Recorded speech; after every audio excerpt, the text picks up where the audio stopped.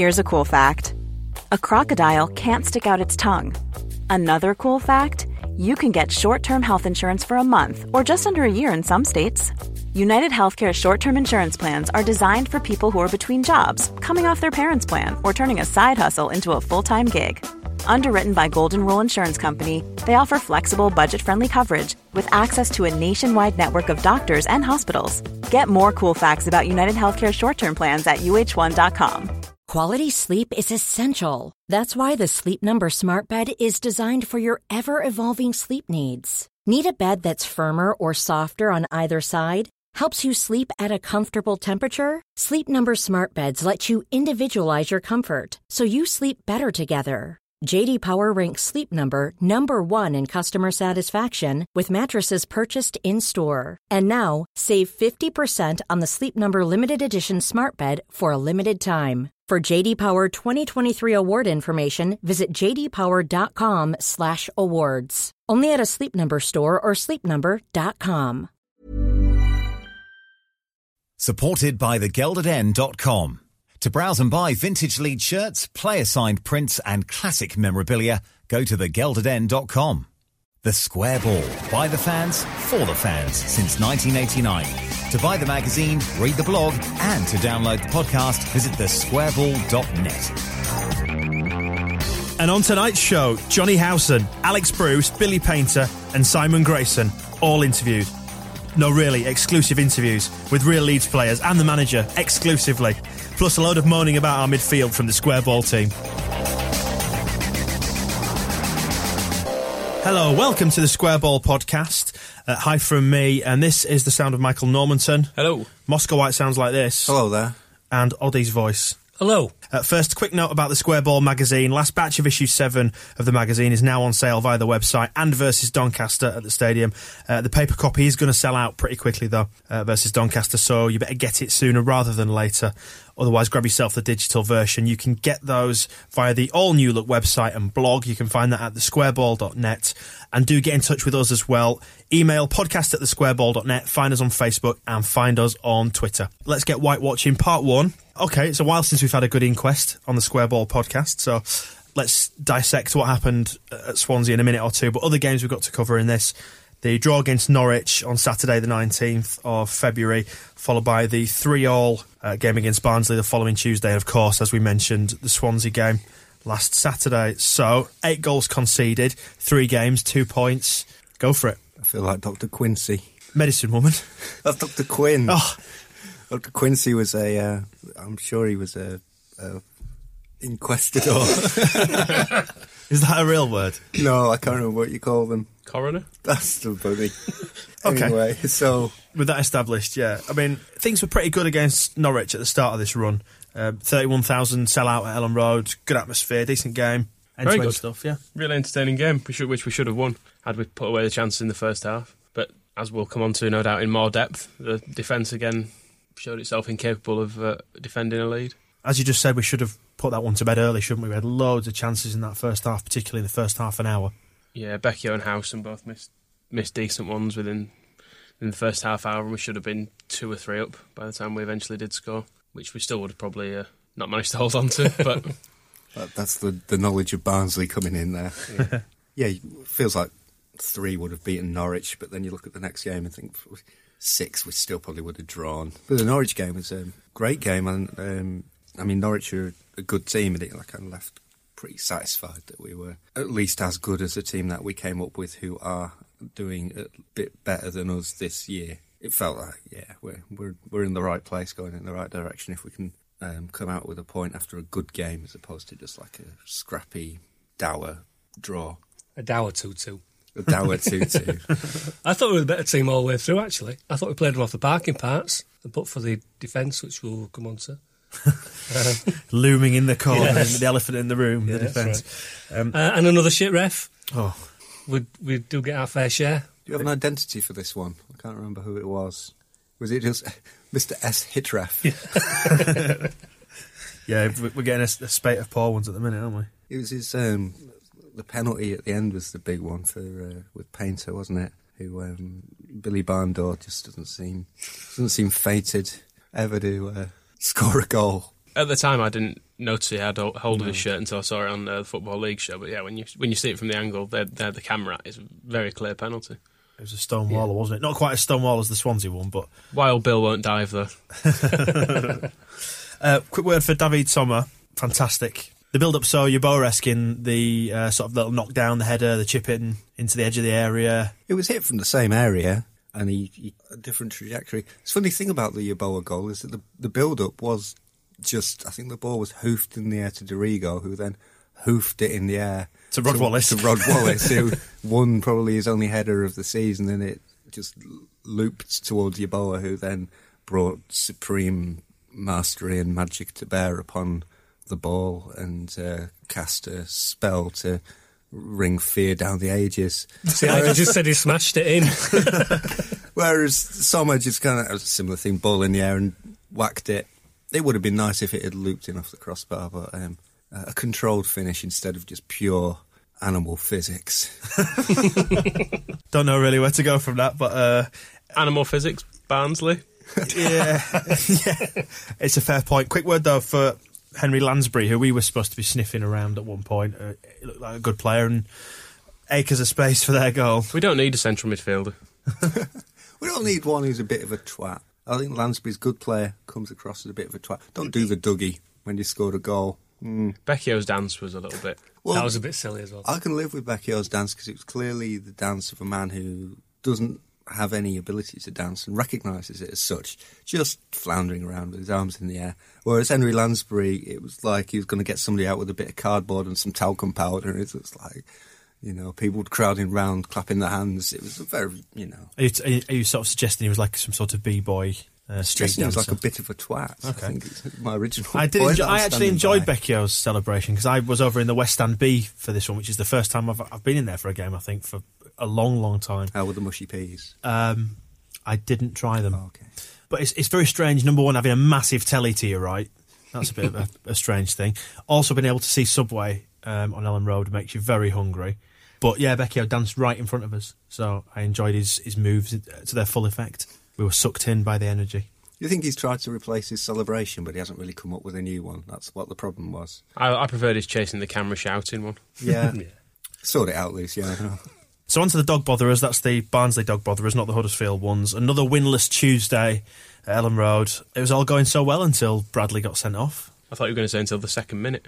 It was all going so well. Well, yeah, that was just one of those things, wasn't it? Early goal, but you know, we fought back to get in front, and then I'm not sure we can say it's just one of those things. We keep giving teams a goal lead, and then ending up drawing against South Yorkshire bastards. I don't know whether we were tired for that or whether they were just up for it a lot more, but from the off they seemed to be first to every ball, and whenever we had it they were closing us down, whereas we were just letting them pour forward. It is a recurring theme. I know we've mentioned many times before, and everyone says it about the midweek problem. There's an issue with fitness where they can't play Saturday, Tuesday. They clearly can't. I mean, physically. I mean, I know we seem to struggle under the lights, but I mean, really, is there something? Would we put it down? I mean, we scored 3 goals. That suggests that the team isn't, completely knackered. I think it's not fitness physically. I think it may be fitness mentally, and I wouldn't put that down to tiredness. I put it down to stupidity. I mean, Barnsley's goals were fairly thick goals to concede. There wasn't anything particularly artful about them. It was just our defenders switching off or just not knowing mentally where to be when things were happening. And I would put that down to stupidity rather than anything else. And maybe they are only stupid on Tuesdays. Maybe they do a lot of puzzles on Tuesday afternoons. And there's like a Team Sudoku. Yeah, maybe there's a countdown marathon in the afternoon that all just approach it mentally drained out. But that's your theory, and you're sticking to it. Okay. Some things to draw out of this game. Then we got a penalty. It's only the second one we've got of the season. Is that right? That's very few penalties. In fact, we're about bottom of the penalties got league, and we're about top of the disciplinary league, aren't we? And it's interesting with the lack of penalties because the way Gradle and Snodgrass have been playing, I was thinking this watching them against Norwich, they keep jinking into the box and then running around with the ball in the box in a very interesting way, but in a way that makes you think they're going to get fouled. But somehow, even though that seems to be a tactic, we've come away with 2 penalties. It's like the Arsenal one, we got it when Gradle came in and went over the defender's leg, but it doesn't happen as often as you would think it would. I've got no theories about that one. It's just something I'm pointing out. Well, we'll talk about penalties awarded and not awarded in a second with the Swansea game. Another point, I guess, further to the point of penalties, referee Mark Clattenburg, supposed Premier League referee, he gave us a penalty, but what do you make of the rest of his performance? I don't think it was a penalty, first of all. It's worth mentioning. I know we're complaining about not getting enough, but that wasn't a penalty as far as I could see. The defender was kind of shielding the ball, and because Gradle tried to run around the outside and fell over, he gave it. So I think he got that wrong. So I'm never pleased, even when we get penalties. We did pick up a lot of bookings as well in the game for silly little fouls. I think Clattenburg was very poor. I guess that does lead us into Swansea, because it seemed like we were getting booked every 5 minutes in that game, dishing out cards left, right and centre. Phil Dowd, just... I won't say too much because I'll probably just end up slandering him or libeling him, whichever. I think you can say that he's got a face like shoe leather. I think that's all right. He won't sue over that. I described him, I think it might be on Twitter, as a narcissist. He strikes you as a bit of a narcissist, doesn't he? Like, you imagine him watching videos of his own performances on a night instead of Match of the Day. I think you get that from a lot of referees, that they consider themselves to be on the same level as the players in terms of entertainment. So away from the referee, obviously, we could go on at some length about the referee himself. What about the tactics? I mean, Grayson got it wrong. You've got to say he got it wrong. The 4-4-2. I mean, it's easy to say that with hindsight, but in my opinion, and everybody else seemed to think that the 4-4-2 would be a mistake, and he did it.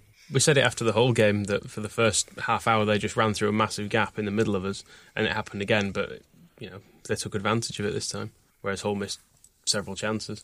Well, on the plus side, going forward, our two best wingers in the league, probably. We go forward in numbers, but we haven't got anybody there to cover when they break away. And because we didn't actually ever have the ball, there's very little you can do for our good attacking players when the ball never reaches them, because the centre midfield and the defence are busy chasing shadows. I didn't mind that we started 4-4-2, because with Johnson being out and if Watt's not fully fit, it's worth a go. And a lot of people ask us to see what would happen if we played Becchio and Sommer up front. Like, people do keep talking about 4-4-2 as something we should try. But after half-time, there was no way we should have come out in the second half still playing 4-4-2. And when Watt did come on to then keep it but move Gradle up front, it was obvious at half-time that this had gone wrong. So why we didn't then just get back to what we know works and just get out of the game, even if we'd lost it 1-0, then we may not have had quite the sense of shame. I think it's counterintuitive to take strikers off when you're losing, but... Well, we did take a striker off. But we then pushed another player. Put a little one up. That's the thing, anyway. But to take people out of position up front when you're chasing games seems somehow wrong, but when it was going as badly as it was, as I said, there's no point. You can have 6 men up front, but if the ball never gets to them, there's very little point in them being there. Look at how many times we've chased games this season, and we've always got back into them playing 4-5-1. Well, Sommer tends to come on. Sometimes we change it and go 4-4-2 with Sommer coming on. But it's a very different situation than when you're getting completely spanked. Well, that was it. And I don't see that chasing it with 4-4-2 was going to work, because, like you said, we just didn't have the ball at any point. So the first thing we needed to do was find a way of having the ball, and maybe 3 people around the centre circle would have given us that. There's been a lot of wailing and gnashing of teeth in the aftermath of this game, because it showed our deficiencies massively. They spoke ahead of the game of bringing a player in, didn't happen. It's like, how long do we leave it? And it's now becoming a problem. We've known it's a problem for a long time, since League One days.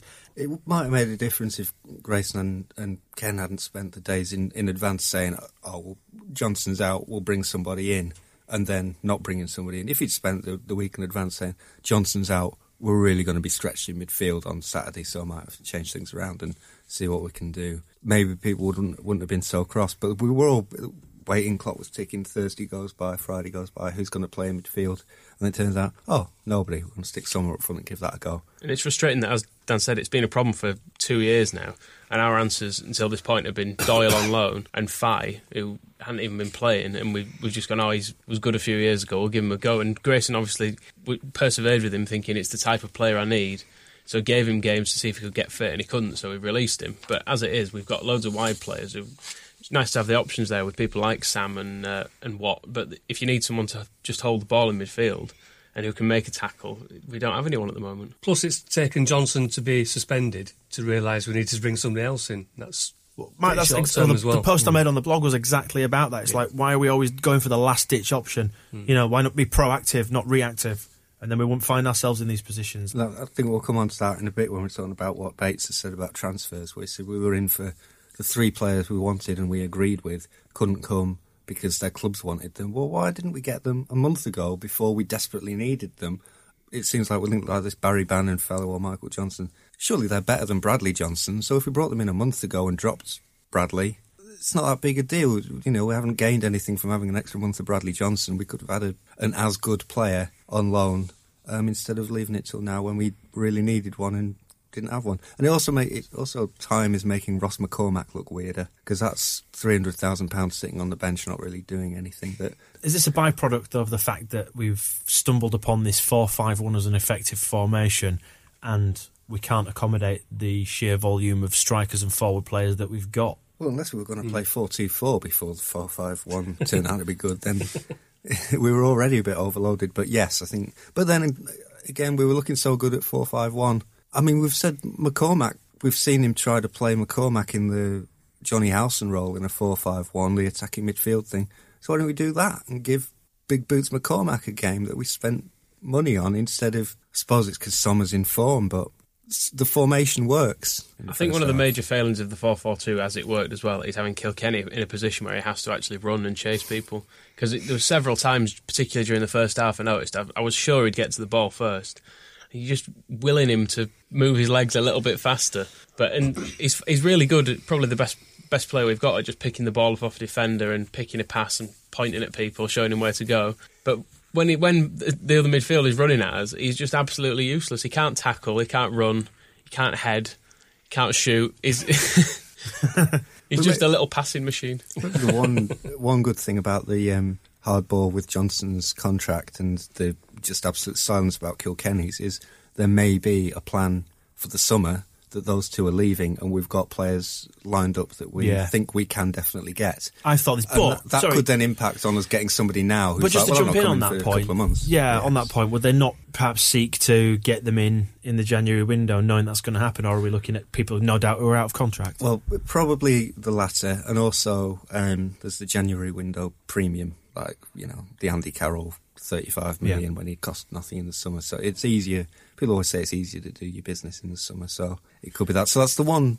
hopeful thing, is that we're just making do with Bradley and Neil until we can ship them out and get some proper midfielders. Because I remember being in here when we went second and saying that we would all still be happy to finish sort of sixth and get into the playoffs.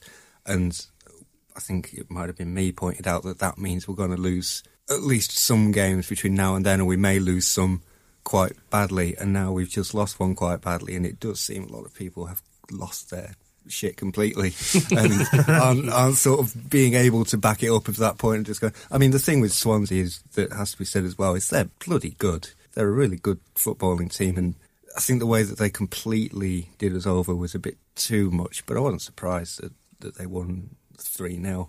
I wouldn't have minded a 3-0 win with a bit more leads involved, but they are really good. And it does maybe show that we just aren't good enough to be in the top two places. Whether we could have been by spending some money in January is another point, but we maybe have to just be brave.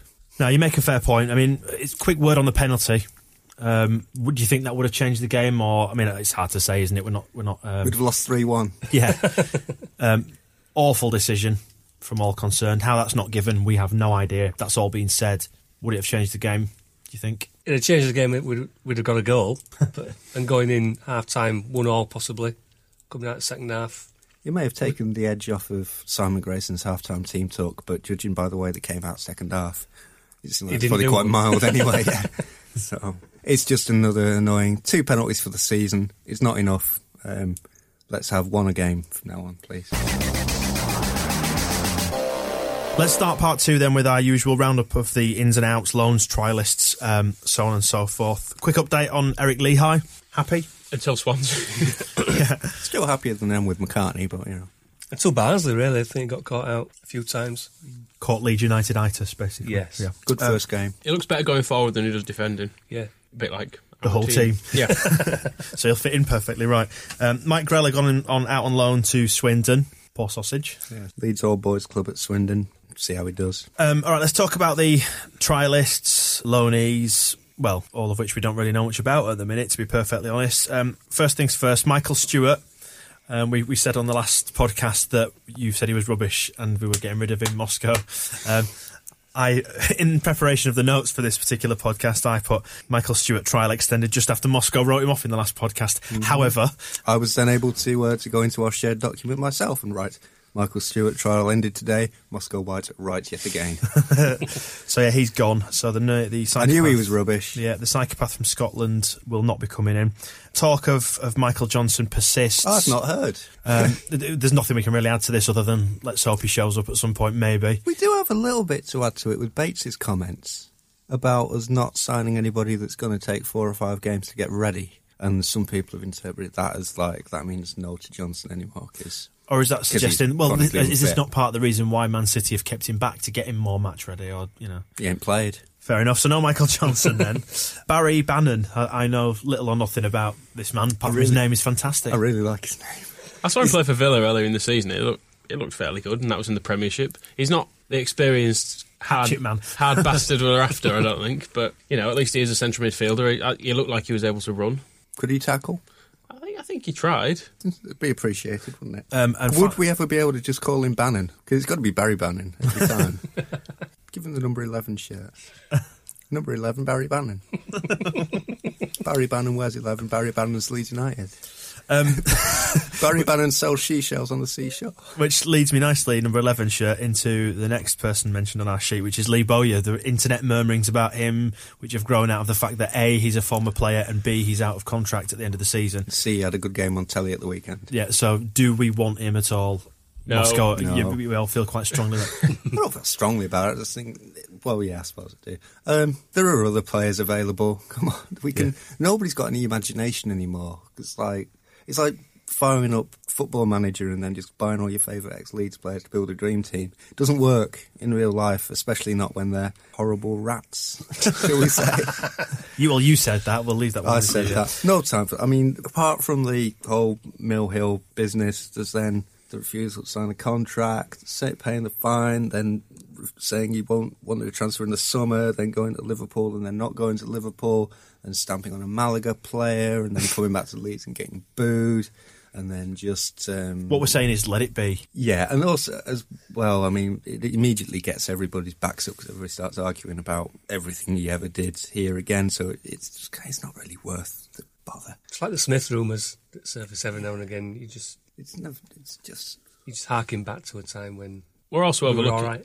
Yeah. We're also overlooking the fact that this has come to light because, as we said, he played well in the cup final, which suggests he's still quite a good player, which suggests he can still play in the Premiership, so he'll still get a decent wage, and therefore will not be wanting to come to us. There's no way we could afford him. Exactly. Open and shut. Fair enough. Speaking of which, that segues nicely into Ken Bates talking about transfers. This one hot off the wires, off the press wires today on the club's official site.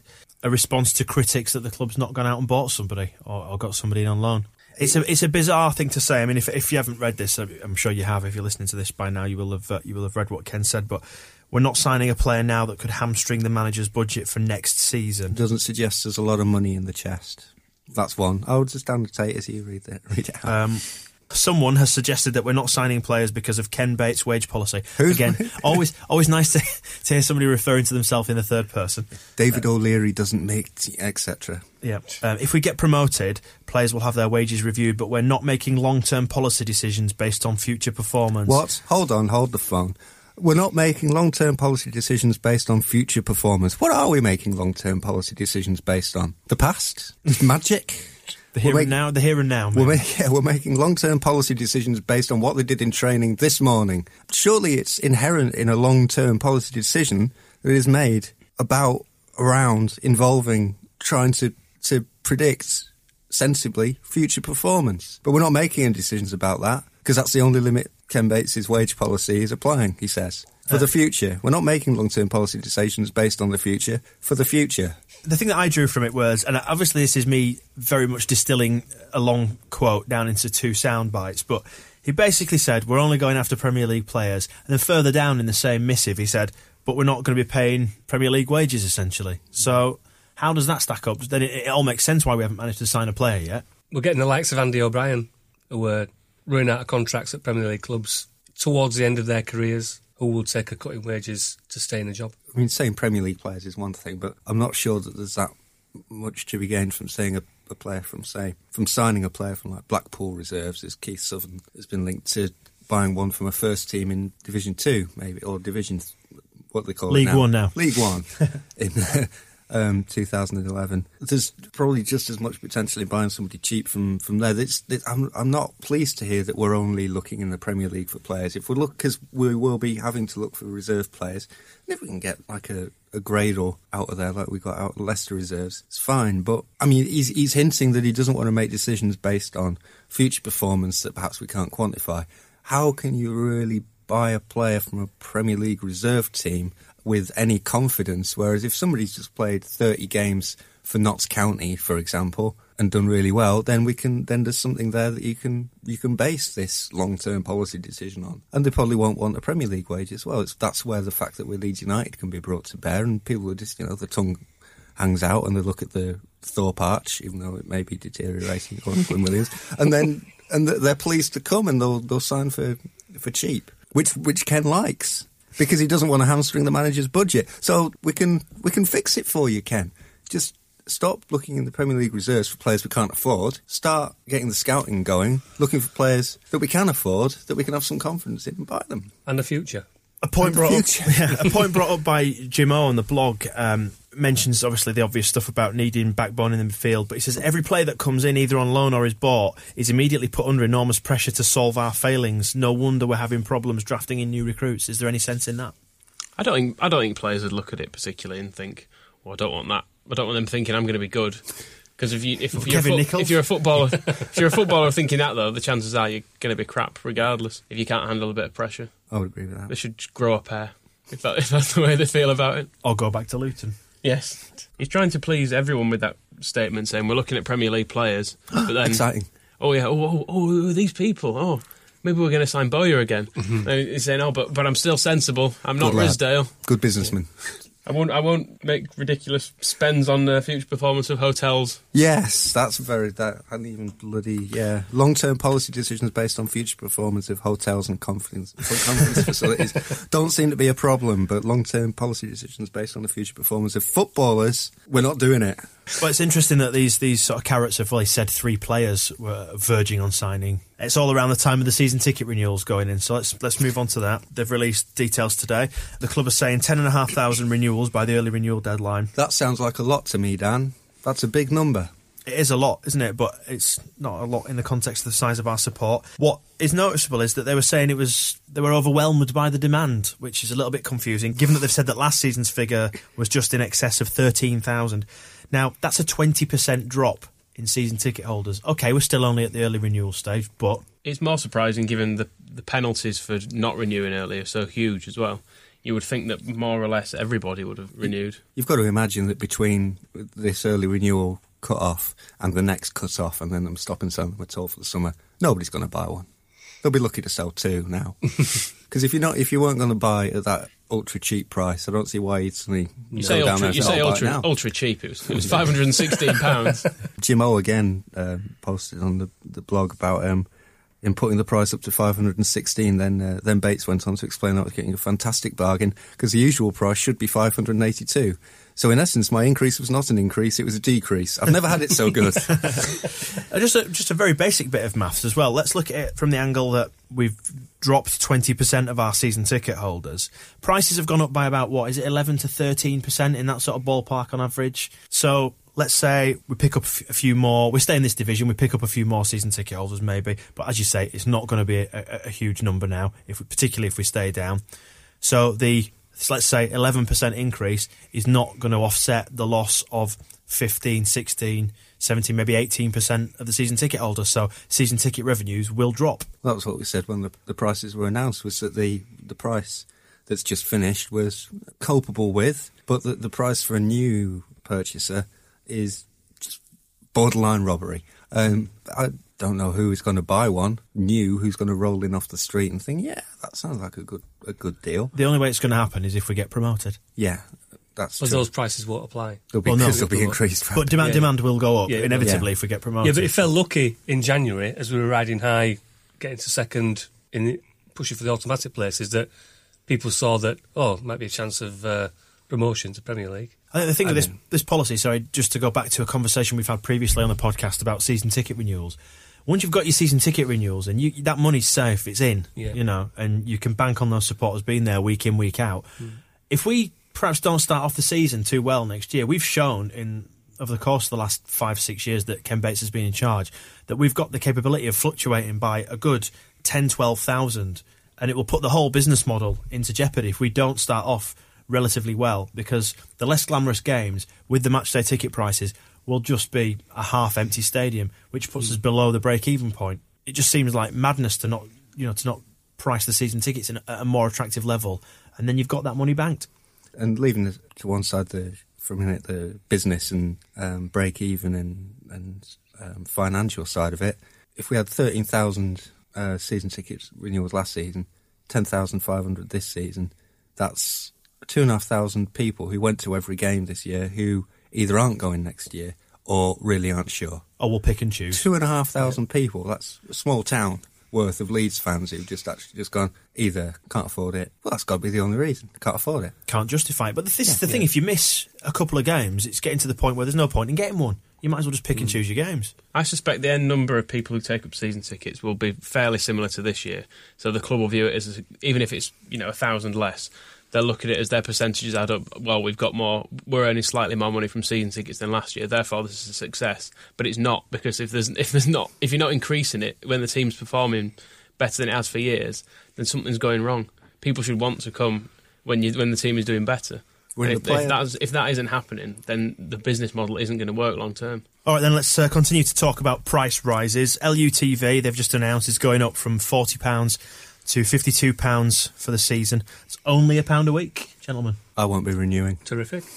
I don't subscribe anyway, so it doesn't make much difference to me. But that's a huge rise. I'm going to slightly defend Bates on this, saying that there hasn't been a rise in it for a few years, apparently. So maybe it's more justified. It hasn't got any better for a few years, though, either. And as a subscriber, it's poor. I'm putting my neck out there. It's just about been worth £40. Although I wasn't actually planning to renew last summer, but they took the money from my credit card and then sent me an email to tell me I'd renewed. So I'm in it now. And I've needed it because I write the season-by-season articles for the Square Bowl. So the old highlights matches, I watched every game of our Premier League relegation a couple of weekends ago. So I think I got my £40 worth of value. But for the highlights of the current games, the screen's tiny. It's like 640. It's like YouTube on its smallest setting, but jerky. Like with none of the picture isn't clear.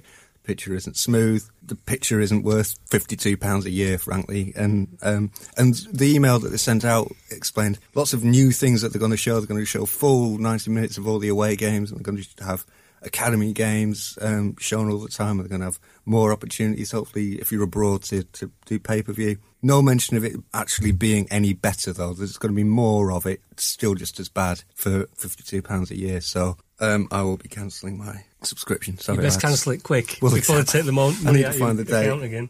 One thing I do object to is the fact they've claimed it's £1 a week, because you can make everything seem cheaper by spreading it out across a long period of time. You can say, just £2 a day, this. We're much better when we've got something to moan about, aren't we? I'm not as annoyed about this, because I think it is a similar price to the likes You haven't seen it. I mean, there's no reason for me to subscribe. I was saying this on the forum today, that if I've got a season ticket, so I don't listen to any of the games on it. I live in Yorkshire and have a DAB radio, so if I don't go to an away game, I can just listen to it on that. So I am actually amazed that considering what it is useful for, is if you are abroad, I imagine that the Yorkshire radio commentary that you get is a lifeline. And all I can say to you who rely on it is, I'm amazed that you're only spending £52, because I would have thought that's the one thing that the club could really milk, is overseas fans who have absolutely no other way of listening to a game. On to something else then. Let's get all our moaning out of the way in one go. More fixture changes, and the QPR game, the last game of the season, it's some 11 weeks off, but the Football League, in consultation with their friends at the BBC and Sky, have moved it. With their broadcasting partners, I think you'll find it says. On this, we decided to contact the Football League and ask them for a bit of clarification as to exactly why they'd done this. Was it specifically for TV, and had they consulted all the clubs? Because there's a point in here that they did it straight after all the cheap train tickets became available, so everyone's bought travel for it. There are One size fits all seems like a good idea for clothes until you try them on. Same goes for healthcare. That's why United Healthcare offers flexible, budget-friendly coverage for medical, vision, dental, and more. Learn more at uh1.com. Hey there, it's Michelle Norris. I'm host of a podcast called Your Mama's Kitchen. When I travel, I'm usually looking for a way to find a taste of home when I'm not at home. And one of the things I love to do when I am at home is entertain. And Airbnb allows me to do that. When I was in California recently, I rented a house that had a great kitchen. And when we were sitting around the table, we were all thinking, we're in someone else's house. Someone could be in all of our homes as well. If you have a home, but you're not always at home, you have an Airbnb. Your home might be worth more than you think. Find out how much at airbnb.com/host. Quality sleep is essential. That's why the Sleep Number Smart Bed is designed for your ever-evolving sleep needs. Need a bed that's firmer or softer on either side? Helps you sleep at a comfortable temperature? Sleep Number Smart Beds let you individualize your comfort, so you sleep better together. J.D. Power ranks Sleep Number number 1 in customer satisfaction with mattresses purchased in-store. And now, save 50% on the Sleep Number Limited Edition Smart Bed for a limited time. For J.D. Power 2023 award information, visit jdpower.com/awards. Only at a Sleep Number store or sleepnumber.com. people from abroad who will be flying in, got flights and so on and so forth, pointed this out to them, asked for their comments, and we did receive a response. It says, following consultation with clubs and the league's broadcasting partners, Sky Sports and BBC Sport, all championship matches have been moved forward to Saturday 7th of May 2011 with a 12:45pm kick-off. Can I just pause there for a second? We knew this anyway. That's what we were complaining about. Yes, right, so continue. Wherever possible, the league tries to keep fixture changes to a minimum. In this particular case, notice of the decision has been given 11 weeks before the matches will take place. This is significantly longer than the 6 weeks minimum period usually adhered to by the league for a televised fixture change. Well, that's all right then, because they've stayed within their own fucking rules that they've made up. Oh, well done. Noble effort there, Football League. Games perhaps need to be moved, that's all right, but do them long enough in advance so people can make fucking arrangements. Especially the last game of the season, where all the games are coordinated to kick off at the same time. Exactly. This isn't one game moving for TV to make it an evening kick-off. This is the whole last day of the season they've changed. And it looked already like it had been moved. When I saw the fixtures came out, and the last day's fixtures were all Sunday, 3pm. Not Saturday 3pm. So, oh, well, that's obviously... That's why they move it, because they can't show Saturday 3pm games, so they always move it. Yes, so there exactly. It is on Sunday. So it had been moved for TV. So I assumed, that would already have happened. But then lots of people, I think, felt the same and have booked all their... And it's not just Leeds fans. I mean, we're talking about 24 clubs worth of football supporters who booked hotels, trains... Aeroplanes. Breakfasts, aeroplanes... around what they thought was a cast in stone already considered for television. I mean, did they just decide 11 weeks before the fixture, oh, actually, maybe we'll show some of the games on the last day? They must have known on the first day. There might be a bit of interest in that, yeah. Oh, yeah, we'll put the playoffs on as well, why not? They could... What's that final that we have at the end of each season? It's at Wembley. They fucking idiots. I'm sorry. That's the thing, they just don't see they've done anything wrong, do they? No, they're just going, well, we've done it within, anything within 6 weeks is fine, because it says on our rules, which I've wrote. So, if you've booked a train, you can just, change it. In other unrelated news, the Sheffield game has been moved to a 1pm kick-off. Police this time, though, isn't it? I think that's more acceptable. That's within a couple of hours on the same day. It's Yorkshire Derby, so everyone probably thought, oh, that's fine. That could still be moved for Sky, though. Yeah, oh, God, yeah. If Sky when it played at 9pm on a Friday night. Yeah, it's done. On the moon. Probably more atmosphere than Sheffield. At least we're not Sheffield. In all this moaning, we could be Sheffield United. Yeah. That's true. On to positive news then. Quick one on this one. We've finally got a new academy boss, which is great news. First point is to have a look at the Squareball blog on the squareball.net and read Joe Mewis's post about that. He sort of knows much more about the junior setup and the academy than we do. Had anybody ever heard of him? Chris Nope. Sully? He used to be a footballer, apparently. I was looking on his website, which has some pictures of him with immaculate hair. His website? Oh, yes. Do many youth coaches have their own websites? ChrisSully.com, you can see pictures of him luxuriating in his garden, reading some pamphlets. There's some articles on there in Latin, which I presume is down to a non-finished template, as opposed to him being a bit pretentious. But yeah, Going for jobs in Italy then. he's kind of going through his CV, and some of the stuff on there I wouldn't maybe have mentioned. One of the things, he worked with David Lucas. Our David Lucas. Yeah, that one. Short goalkeeper fame. Yeah. Well, actually, no, to his credit, if you managed to turn David Lucas into a goalkeeper, fair play. We're talking about a talented man. Yeah, and then he was at Bolton for a while, and during an 8-year spell, players such as Kevin Noland, Nicky Hunt, Ricardo Vazte, Joey O'Brien, Chris Basham, and many others who were making a living playing in the lower leagues were produced, which seemed an odd way to phrase it. And also he created an international academy at Bolton, which gave young footballers to taste the Bolton Wanderers philosophy around the world. Oh, The kids from Barcelona coming in to see him Bolton. all right, yeah, so get fucking stuck in. That's what we're saying, is it? No fannying. If anybody wants to see the Bolton philosophy and look at Big Sam Allardyce on Twitter, I don't know, it's during the Stoke game at the weekend, he was talking about long balls, calling them angel passes because they come from the sky.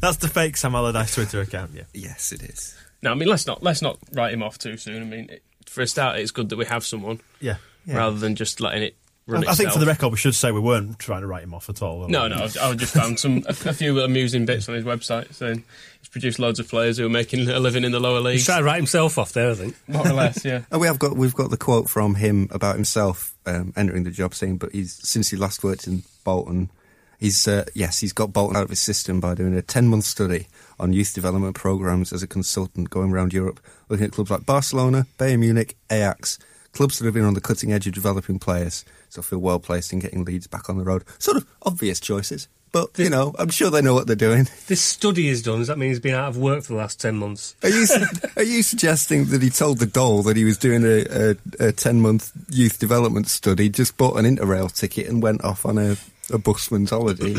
I'm not saying that at all. The Squareball Podcast, supported by thegeldeden.com. On to part 3 now. We caught up with the Leeds United first team, or several members of, up at the White Rose Centre, didn't we, Michael? We had a lovely day out amongst throngs of children and happy adults. Yeah, I had to push a few kids out the way, but didn't bother me. And we spoke to Johnny Howson, Alex Bruce, Billy Painter. You'll hear from all of those in a minute or two. You did anyway. I just stood at the side taking pictures like a pervert. Got some really good pictures, actually. What I was going to say was we are going to hear an exclusive interview with Simon Grayson. This is actually like proper journalism. stuff, isn't It's it? like journalism, yeah. We've interviewed Leeds United players, and now we're going to hear the results.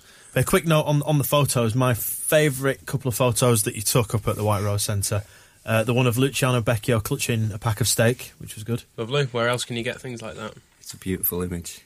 As soon as I found out that had been taken, I demanded it be emailed to me, and I wasn't disappointed. Set as wallpaper. And also there were interesting photo opportunities of Alex Bruce clutching a pack of chicken, for example. And Lovely, yeah. And one of Neil Kilkenny doing a face that I don't know where it's come from, to be perfectly honest. But before we do get onto it, Neil Kilkenny, absolutely stacked. He's got biceps the size of my thighs. They're massive. Yeah, he looks quite short and dumpy on the field, but he's actually very well built.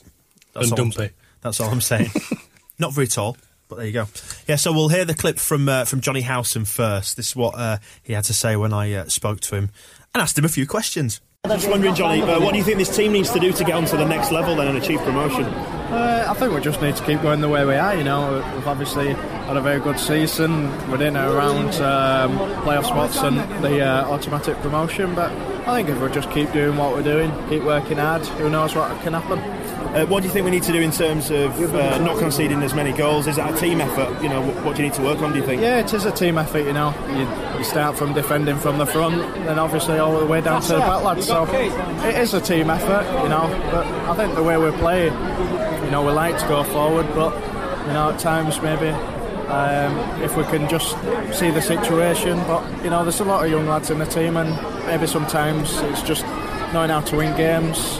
But I think we've always got a belief that we can win games, and while we're scoring goals, we've got a chance. Do you think it's something that's going to come with experience as the team grows together? Possibly so. We have got a few experienced lads in the side, but yeah, I think at the minute it's maybe just that the way it is going. We had 2 clean sheets on the bounce and nothing was mentioned then, so I think it's due to, obviously, when we do concede, it's normally 2 or 3, so rather than the odd one each game. But as I said, it's a team effort, and it's something we obviously, if we can cut that out a little bit, who knows what can happen. Do you feel an extra sense of responsibility being a local lad and the team captain? No more than anyone else, really. Obviously, supporting the team, they realise what it means and that. But yeah, I wouldn't say any more responsibility. As I say, it's a similar sort of thing to the defence. There's 10 other players out there, and it's a team game, and each takes their own responsibility, and I think that's the way it should be. How do you think the players cope with the expectation of playing for a club like Leeds, where expectation is massive? Do you think they struggled perhaps a little bit last season and maybe a little bit in the early part of this season? Possibly so. I think whoever signs for this club, no matter where they've come from, they've obviously heard of the club and the fan support and the expectations. But I think the main thing on that is, as a professional footballer, you should have your own expectation levels and should want to do the very best you can. And if you give in the best you can, then no one can ask any more of you. And how do you think the team will cope this time if we end up back at Wembley versus the last couple of times we've been? Well, if it was a case of going to the playoffs, it's a lottery no matter when it is. So if that was the case, we'd obviously give it its best shot, as we always have done, and hopefully that bit of luck might change around. So that's what Johnny had to say. Sounds like organised chaos. Yes, it was rather. Yeah, there were far more people turned up than I think that Sainsbury's were expecting. So there were people flocking around him. I think there were a good 5,000 people surrounding us as we spoke. Then we had a very small window of opportunity. It was like the Beatles had turned up. But in terms of what he said, I mean, obviously there were quite a lot of footballer cliches in there, but they reckon they'll be all right. They'll give it their best shot. Yeah, there was a lot of just carry on the way we are. Team effort seemed to be a big thing, which is all right from your captain, as long as he's spreading responsibility around. And the team's behind him doing what they should do. I think the defending from the front bit's fine, but try it at the back as well. just give it a whirl. See how we get on with it. 200% effort, that's what it needs. Why not $1 million? So from speaking to Johnny Howson by the front doors of Sainsbury's, and we were literally just stood in a crowd by the front door, weren't we? Was he like the greeter? Almost, yes. Singing about his heavy-duty black bin bags. Yeah, not far off. Well, yeah, we then went over to the customer service desk, which was slightly bizarre to see Alex Bruce behind there. And he was clutching a packet of chicken as we arrived. This is a point about the pictures that I like, that they were all wearing Sainsbury's name tags, including my favourite was obviously Sainsbury's Luciano. That's got to get on eBay. Why didn't you nick Luciano's name tag for me? I'll make a point of it next time we're in a supermarket with footballers. There won't be a next time. Yeah. So I went over to the customer service desk. Alex Bruce was behind there. I desperately wanted him to get on the PA system and do a bing bong, like all checkout operators, the checkouts or something like that. But it wasn't to be. But this is what he had to say. So we're here with Alex Bruce, the White Rose Centre. We just wanted to know the burning question on everybody's lips. Why do you keep throwing up? Because I'm not eating the right things, apparently. No, I don't know. I think it's just a bit of anxiety and going into a hot dressing room, that into the cold again. It just knocks me a little bit sick. But everyone seems to keep jumping on it, asking me the same question. But to be quite honest with you, I don't know what it is. It's just I might be a little bit weird or something, probably. Just the way you deal with it. Just exactly. So how have you found coping with the expectation of playing for a club like Leeds? I think you've got to enjoy it. I think if you go out with a fear, then you're not going to perform to the best of your ability. I think you become a footballer for a reason, and you want to be playing for the big crowds for a team like Leeds United. And because I'm here, I'm enjoying it, and I want to keep it going. Do you think the team was playing with a little bit of fear in the early part of the season? They seem to have shed that fear. I mean, what's different? I don't know if it was fear. I think it's more of a fact that it was a gelling process. There was a lot of new players coming in. Everyone wanted to get in the team and play well, but it takes time to develop partnerships and what have you, and get used to playing with one another. And I think in the latter stages of the season we've proved that. Do you think that's the $64,000 question? Why are we conceding so many goals as well? Is it a case of gelling and getting used to each other? I don't know if it's a case of gelling. I just think it's a case that we're an attacking team. We throw everyone forward to try and score goals, and sometimes we leave ourselves a little bit open. But everyone's going to obviously jump on negatives. It's part and parcel of playing for a club like Leeds. But if we can stop conceding goals and keep as many clean sheets as we can between now and the end of the season. It'll be great. What's the dressing room like in terms of confidence going into the playoffs? Because Leeds have been traditionally flaky with playoffs and finals. We've always got to be confident, with a fan base like we've got behind us. We can go into any competition with a 12th man, and hopefully if we do get in the playoffs, we can have that extra little bit of a bonus by having the support that we do have and kick on. And if we can get to Wembley and get a good result, then that'd be great. So that was Alex Bruce. That's what he had to say. He's chucking up because of nerves, heat, food. We don't know quite why. I liked that he got in a reference because they were down there for kids for food and eating properly for sport, and his answer is, "I'm eating the wrong things." Very, very good. On point. Yes, he had his talking points there. I have to pull him up on something though. I know we mentioned Johnny's footballer cliches. I think Alex, and my best regards to your father, by the way, but we got caught in a bit of... when he said that the early part of the season struggles were perhaps about the new players all gelling, and then when you asked why we were maybe conceding so many goals, he said, well, it's not really about gelling. So, gelling, issue, non-issue. Maybe that can be our debate for the next podcast. Gelling and vomit. That's what we've learned from Alex. The intricacies of gelling and vomit. But he seems all right coping with the expectation of playing. It's something I did ask. He seems nervous as hell. He's sick before every time he kicks a ball. But I did ask the players that we spoke to why he was sick. No, why? If it freaked them out that no, he was just about the expectation. If they were disgusted to be in the dressing room with him while he was, because they what know is he eating before a game that makes him sick? Yeah, I don't know. Did they ever? Yeah, that's what you should have asked. Not a Did nutritionist. they ever watch him at the pre-match meal and he was thinking, "Oh God, I'm going to have to see that coming up later." I don't want to see it twice. Well, what was your superstition, Kasper Schmeichel? It was never being anywhere near Alex Bruce before a game. Last out the tunnel with a bucket. Yes, but one theme I did try and go down, as you might have noticed from the first couple of... Can you imagine him advising kids? You've got to eat properly, kids. And then chuck it all up again before getting any exercise. Let's leave That's the way to be healthy. Leave the bulimia alone, right. What I was going to say was, I tried to sort of direct the questions about the expectation of playing for Leeds, because it's been a key feature of us either performing or underperforming in the last few years, that players haven't been able to deal with the pressure of wearing the white shirt. And it was interesting just to see what their mindset was, and he seemed fine with it. Like there was no pressure that he was feeling unduly. He comes from a pressure family, though. I mean, you must have grown up around, I daren't speak its name, the Theatre of Wet Dreams, and seen what goes with turning out for that horrible, hateful, so-called PLC. So, he's got the background that should be able to cope with the big games. And he's obviously got his method of just being sick all the time that sees him through. We also went on to speak to Billy Painter, and this is how this one went. Right, we're talking to Billy Painter. So, Billy, what do you need to do to force yourself into this Leeds United side then? Kill Luciano, is that a start? No. I've just got to buy my time. The team's winning, getting results. Players are playing well. So I've just got to, buy my time and just wait for the opportunity. And is it a classic case of when that first goal comes, the floodgates should hopefully open for you? Yeah, the old saying is that, you're waiting for the bus, and then once one comes, two come, they will come, and I just can't wait for it. We spoke to Alex just then, Alex Bruce, and he was just saying that, a team takes time to gel. Is that the case, that the team's getting stronger as the season goes on?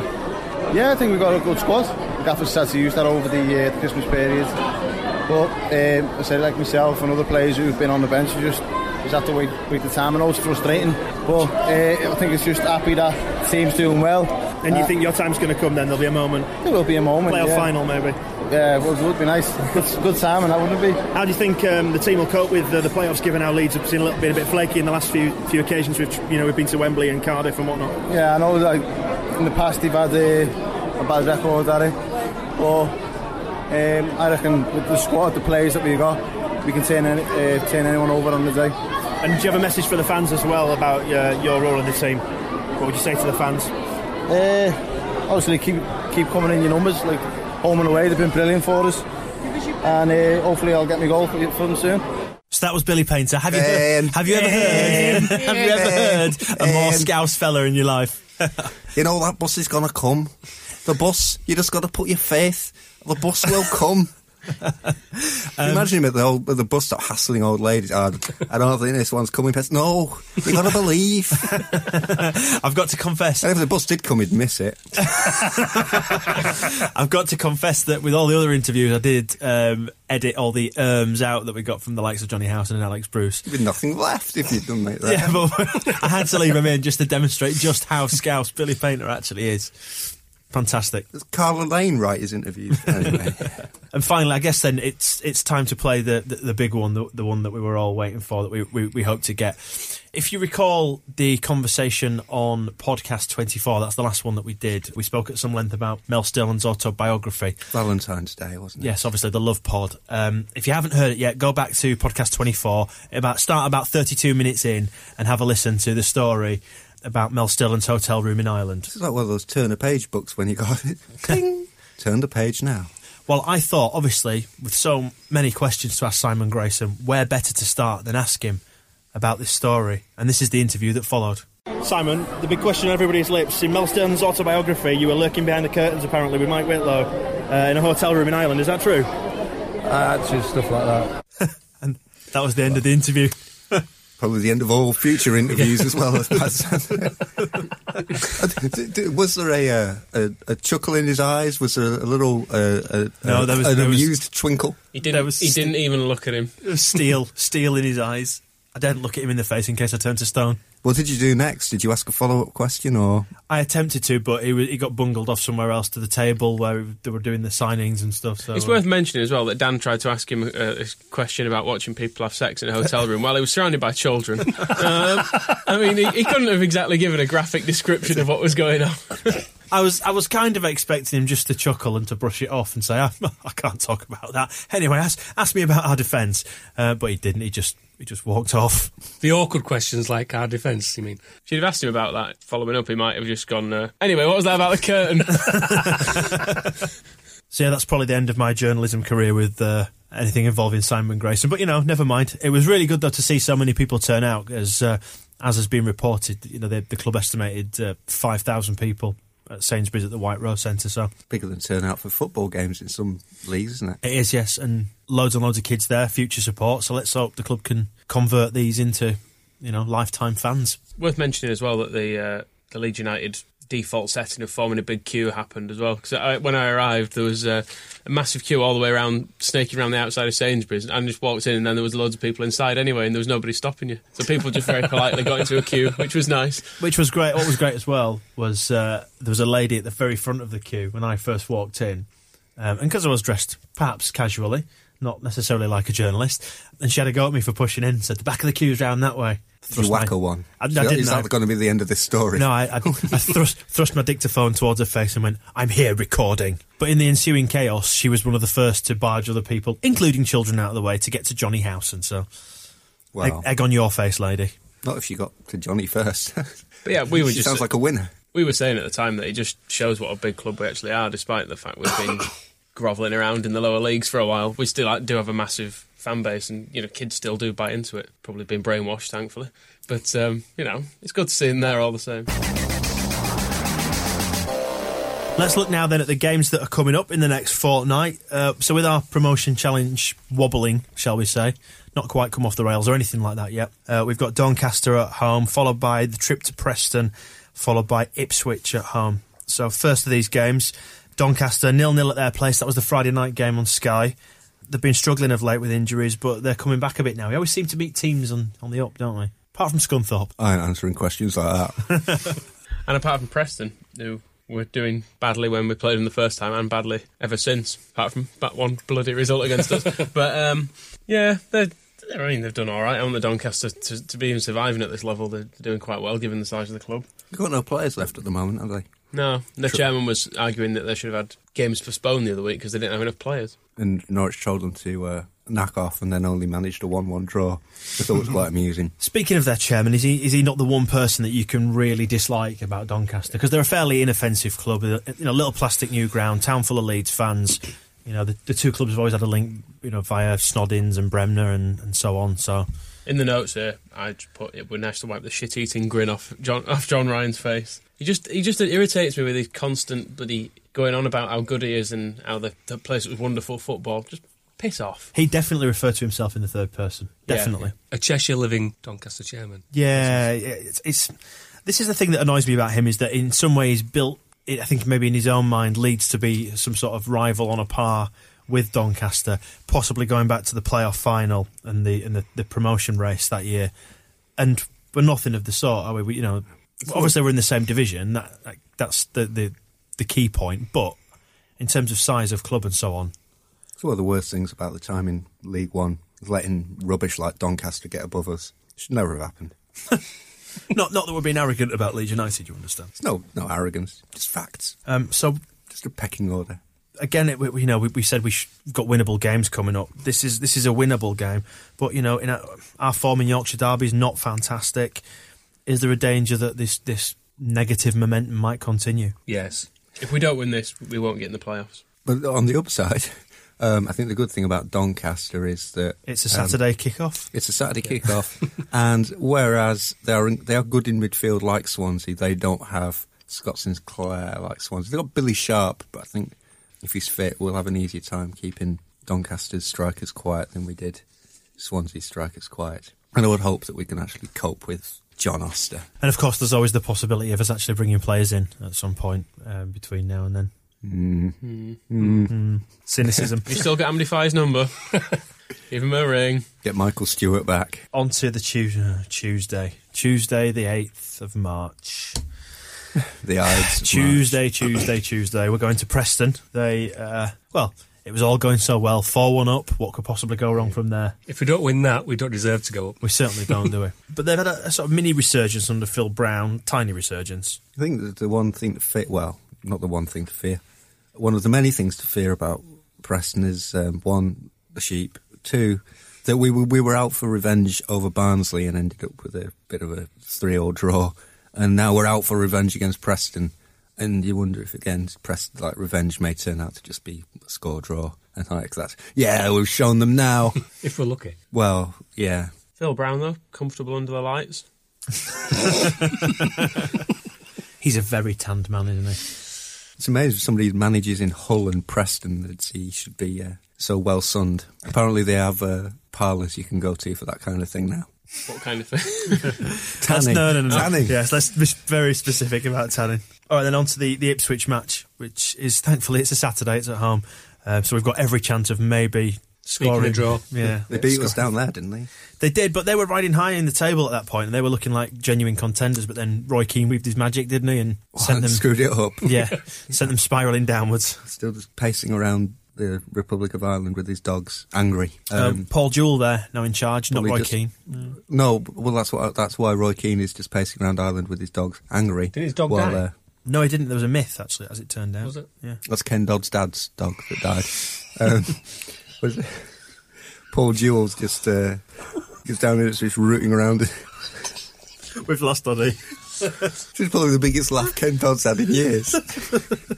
But yeah, back on it. Paul Jewell's turned them round. You stop them losing every game, if that counts. But we should beat Ipswich. Confident. Given our ambitions, if we do have ambitions and aspirations of playoffs and promotion and so on, we've got to win 2 out of these 3 games. Not saying we will. If we're going to get back on track and then we're going to have a decent run in, it needs to happen. The thing about the Swansea one, wasn't it our first defeat in 20 games? So all hasn't been terrible, but we haven't won for what feels like an age. And it would be nice to stick some goals away without conceding a bunch. They've not been dull games, have they? Other than Swansea. They've been exciting. Best value in the division. You'd struggle to find a more exciting. You say that with those prices. Good point. But let's look for a clean sheet from the next 3 games. We'll get one of those progress. From Paul Jewell. Hey, has there ever been a less demanded sex tape? One of the quotes to come out. It's not Paris Hilton, is it? No. I remember the Sun headline was Ram raided because he was Derby manager, and one of the quotes was from him on it was "Tell me I'm sweating." Oh, which is just painting such a hideous picture. It's not even worth considering. There was also some good photoshopping done of Robbie Savage's head on the blurred out blonde woman. It was quite nice. So are we going to stick it to him then? Can really turn him over. Depends how sweaty he's getting. Let's hope we get the midfield sorted. That's Don't care about the results, actually. Yeah. Just the And the midfield defence gets as well. sorted out. You can sort them out. the defence improves. Haven't we been saying this for immeasurably. 12 months now? I mean, really? It's tiresome, isn't it? Yeah. We're boring people. We apologise to Maybe you Michelle- listening to this if you're sick of us hearing and saying this about the midfield. 'Cause it's been going on since pretty much we started Maybe this podcast. McSheffrey was right. Maybe we should have got Doyler. Maybe that lad on... Have we sunk that low? Is that how it is now? I mean, Doyle's gone to Sheffield United and it's not really working. There's Mickey He can't Adams. do it by himself. Chap on, I can't remember his name, but somebody on Facebook before we came in suggested that we don't try to sound like a broken record, and I accidentally posted it twice. But yeah, It was Eamon Dalton. Eamon Dalton. All right, okay. But we do need, I mean, the midfield is going to be the thing. Maybe it is just that we're just going to have to suck it up till summer and then we'll sign Xavi and Iniesta and we'll be all right. But yeah, it does just mean that we'll spend the next 2 months just moaning about midfielders. Get used to it, people. Maybe Swansea was just a blip. A bit When's, like Preston was. yeah. A bit like Barnsley was. When's Who knows? BJ back? Is he straight back for Donny? It was only 2 bookings, wasn't it? So I presume so. That'll sort things out. If you're going on Saturday, look for another Arsenal repeat.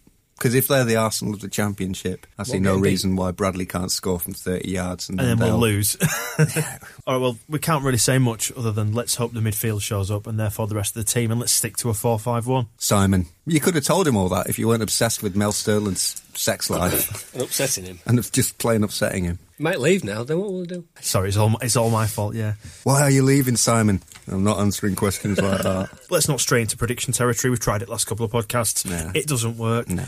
I don't think anyone predicted 2, did the points wise? I did 2 predictions ago, 2 Yeah, podcasts you can't ago. just. You have once said that number. That doesn't work. Doesn't count. But no, for this, I don't. It's impossible to say. It depends whether we bounce back from the previous set of games, doesn't it? Really, whether how we bounce back from this Swansea game.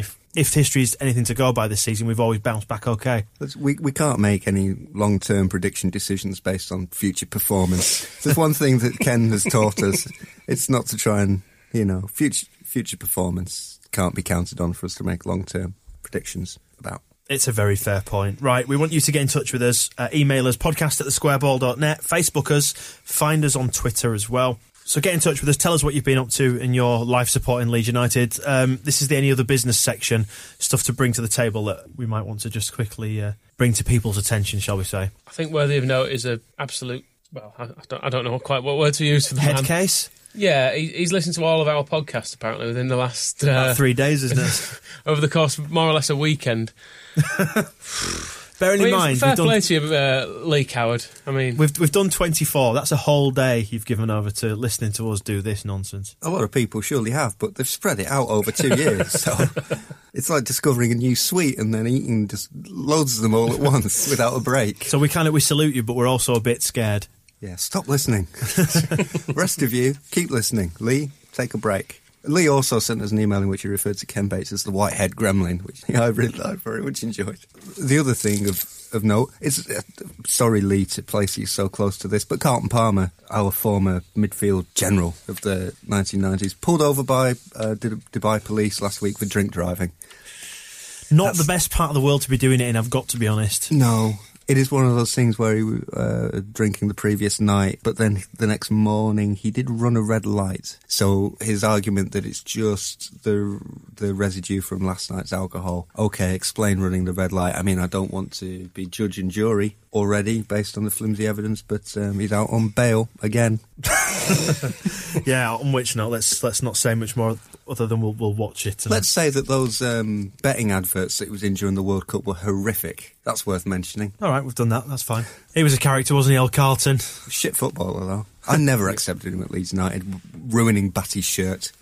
Actually, that's the point. I got into a fight about Carlton Palmer. I've completely forgotten. One of the few fights I got into at school because I was a slender child. But I was told by a scum-supporting schoolmate that we'd signed Carlton Palmer during morning lessons, and I wasn't having it, and I just refused to believe that we would have bought him, and we came to blows. have you heard the phrase of shooting the messenger? I didn't shoot him. I'm not Ashley Cole.